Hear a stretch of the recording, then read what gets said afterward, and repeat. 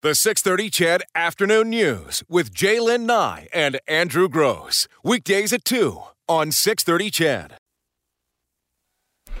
Welcome back to the show. It's a time-honored tradition at one of the province's great historic buildings. The annual New Year's Day levee takes place at Government House in Edmonton on Tuesday, January 1st. When else? The levee is a family-friendly event where all are welcome. And to tell us more, I'm pleased to once again be joined on the show by the Honourable Lois Mitchell, Lieutenant Governor of Alberta. Ma'am, thank you for taking the time to join me again. You're so welcome, Andrew. Always a pleasure. So I have to ask, because I know in your position, history is important. Can you give me and our listeners a little background how long this levee's been going on and what its origin is?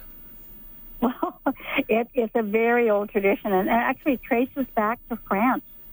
They've been part of a vice-regal tradition in Canada since 1870. So Wow. That's a long time. Yeah, no kidding. And I suppose it falls upon any lieutenant governor to carry on that tradition. You don't have a choice. Well, yes. I mean, I think that you want to do it because for me, it's such a joy to see so many families come through the door. I have to tell you that. It's one of those special things for me that's the highlight of the year. And I think it's wonderful. It's open on New Year's Day from 1:30 to 3:30, but they get to have their picture taken. They get to enjoy the history and the architecture of Government House. They also get to eat wonderful treats, like they have wonderful turkey and beef on a bun and cookies, and there's tea and coffee and punch. And you know what? They also have this wonderful station for guests to sit and write a postcard of thanks. And supports the Canadian Forces, especially the members serving overseas. There's so many great things that happen in that time. I can't tell you how great it is. And, here's a funny thing. So, having said off the top of this conversation just how long and entrenched in history this levee is, and yet, when I was talking to a friend of mine today, and I said, I'm excited for the show, and I was mentioning that you were going to be on the show, and, talking about what? And I said, well, the New Year's Day levee. And he, well, what's that? Does it ever, I know. Yeah, does it ever frustrate you that something that's been going on as long as this, that's open to the public and free, that it has to be explained every year? Well, we're getting better, and we get more every year. So, yes, I think you're right. An awful lot of people, they don't even understand that how special Government House is, period. And I have to say that we're going to try and do something, about that this year. It's one of our kind of New Year's resolution that we are definitely wanting to bring more of this wonderful information to the public, but especially, as you say, for New Year's Day, because what a wonderful opportunity to come together with your family, and we welcome so many wonderful new Canadians. This is what's wonderful about it. But you're right. People, I have to say that CHED does a great job. And last year we did have some great coverage in some of the local magazines of the different in the different communities. So we're hoping it's going to get more and more of this every year because it is a wonderful day. It really is. It is. And I want to sort of open the doors a little wider for you, if I can, ma'am, because I want to make sure that people understand it's free. You don't have to get a ticket. That's right. Don't register. That's right. You don't have to be there at a specific time, just any time really between 1:30 and 3:30. Right. You don't have to wear a tuxedo. That's right. So really, you could just... There's no dress rule. There's no dress rule at all. And that's why we have all things going on the different floors that people can see. You might have to wait a little bit because if you want your picture taken to get you know what the wonderful thing is? There's a receiving line that includes these senior representatives from the Army, the Navy, the Air Force, the RCMP, and the Edmonton City Police. And it's a great way for people to meet our leaders in uniform and thank them, so you have this great receiving line, and then you can get your picture taken with everyone.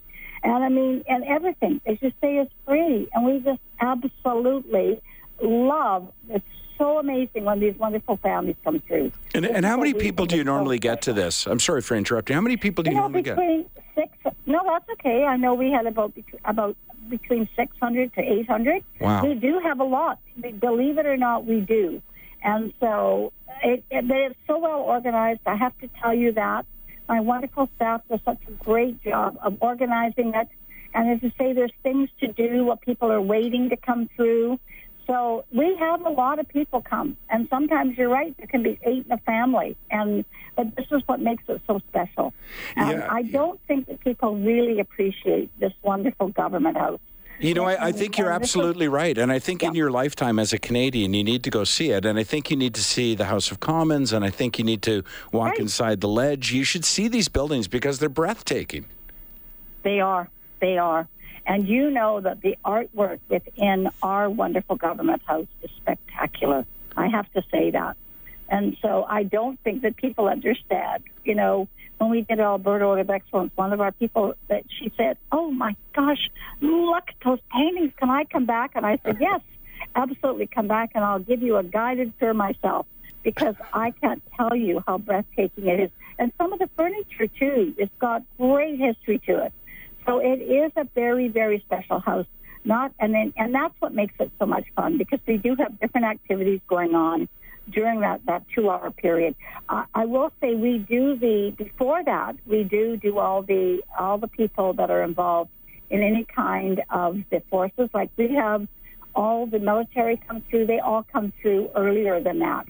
So there's that period beforehand for a couple of hours that we have people come through as well. But this one that is totally, that 2 hours is for anybody at all. That's anybody can come. And some people, they don't miss it. You know, for me, this will be my 4th one. I love it. You'll see the same people will come and they'll say, this is a highlight of our year. And so that's what makes it so spectacular, I think. Well, you know what, ma'am, for all the other things that are offered on that day, and not the least of which, of course, is turkey buns, I would go to a Denny's to meet you again. You're so charming and so fun to talk to. So that alone should be enough to sell the place out.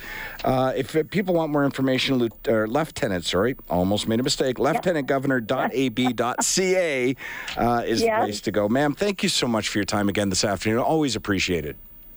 Andrew, you're wonderful. Thank you so much. Bye-bye. Thank you. Bye-bye.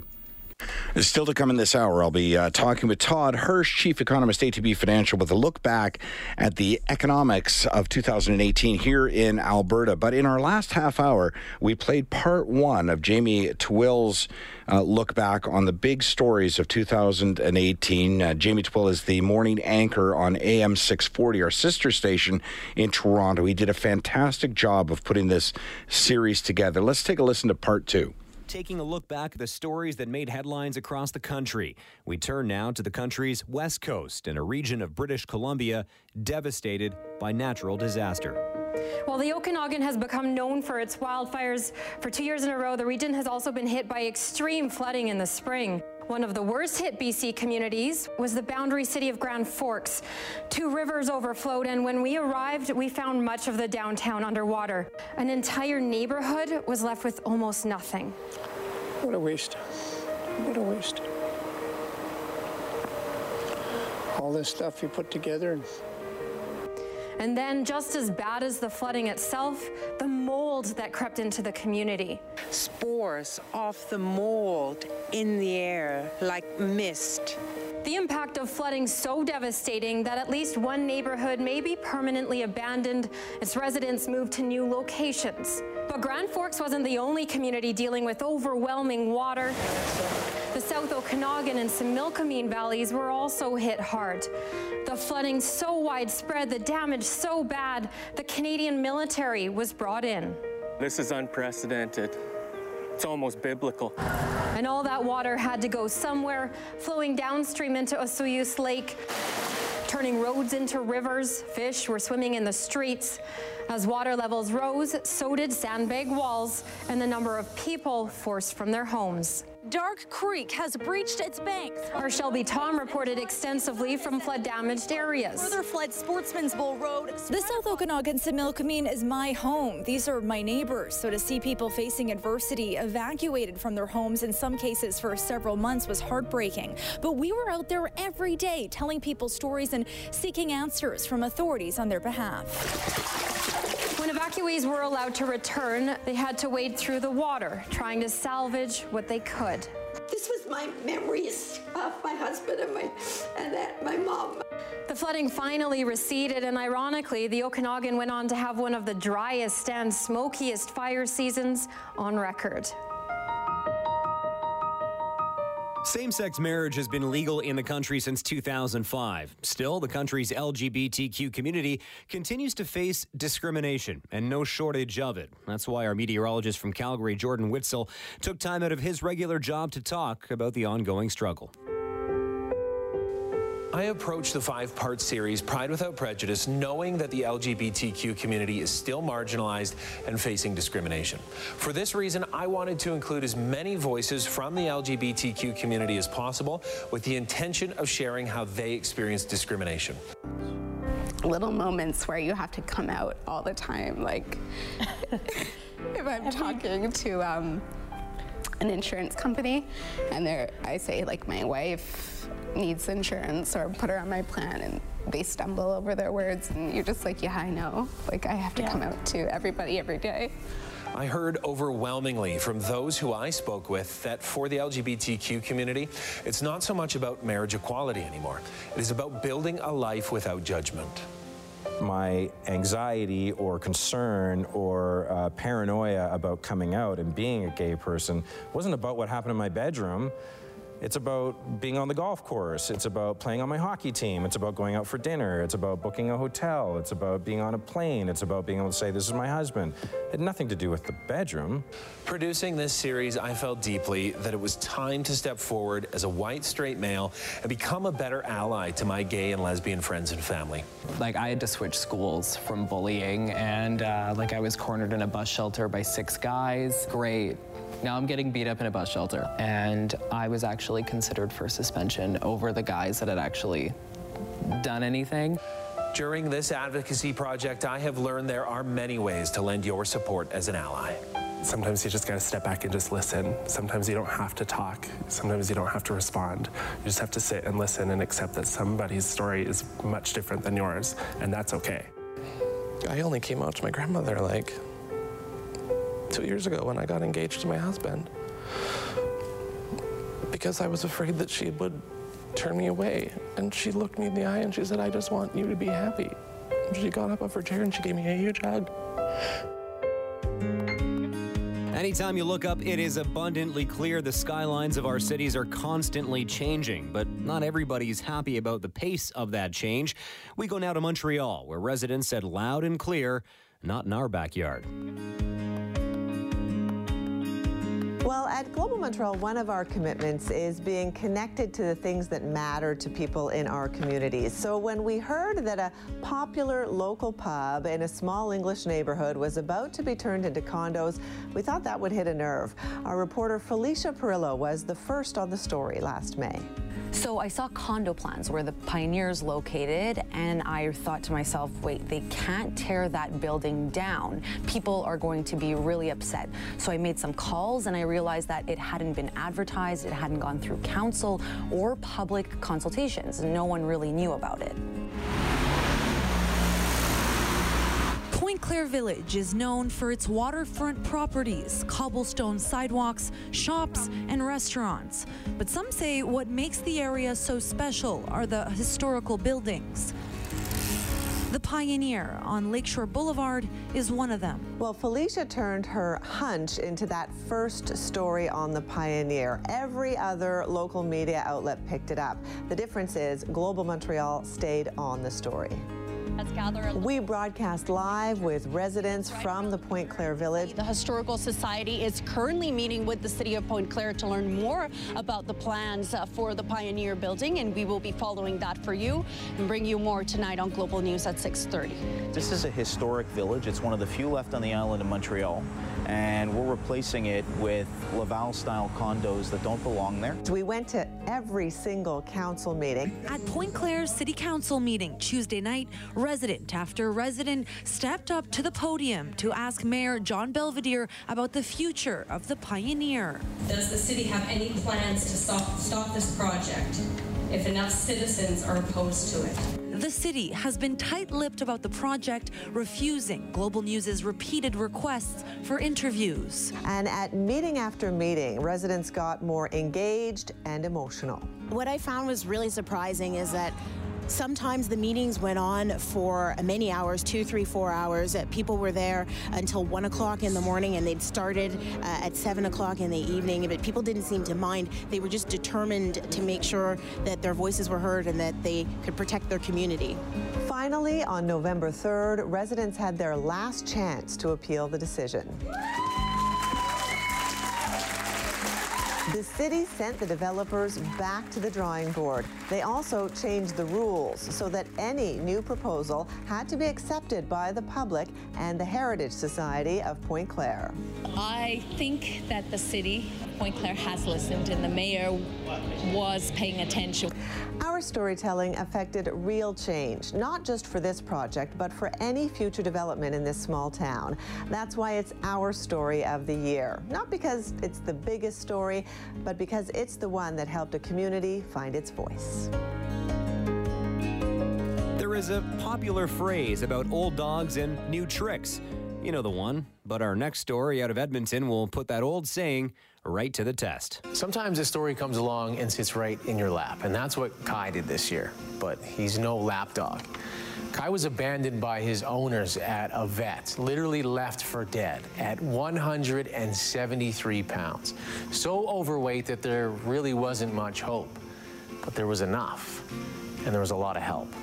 It was really neglect that he had been able to get that big. So we knew we kind of had a long road ahead of us, but the biggest thing was just starting to get the weight off and trying to get him to feel better. Come on. Come on. That's where Pam comes in. Don't you quit. Don't you quit. She's Kai's foster parent and personal trainer. Pam's part of this story is really remarkable. She has her own dog, she has her own life, but a big chunk of her life for almost a year has been walking, training, and loving Kai. How could you not be motivated? Look at that face. I would do anything for this guy. And he'd do anything for her. Come on, Chuppers. All he needed was a chance. And look how fast he goes now. She promised us right there that if we came back at the end of the summer, we'd see something remarkable. And she was right. Well, look at him now. Good boy. You know what? He is truly the happiest dog in the world. I haven't lost an ounce, but he's done remarkably well, and he is a totally different dog now. He lost 66 pounds in 6 months, and these days, he's down almost 80. It's an unbelievable difference. I'm just his driver. He does it all himself. He just needs someone to get him there. But there might only be one someone. You see, Kai is technically eligible for adoption. I don't know if I could actually give him to someone else. He's pretty attached to me and our family, so I don't know. If that's what a dog can do, imagine what a person is capable of, as long as you give them a second chance. I think about that all the time. Pam and Kai, you can learn a lot from the dog park. Say thank you. Thank you. Kent Morrison, Global News. The 6:30 CHED Afternoon News with Jaylen Nye and Andrew Gross. Weekdays at 2 on 6:30 CHED.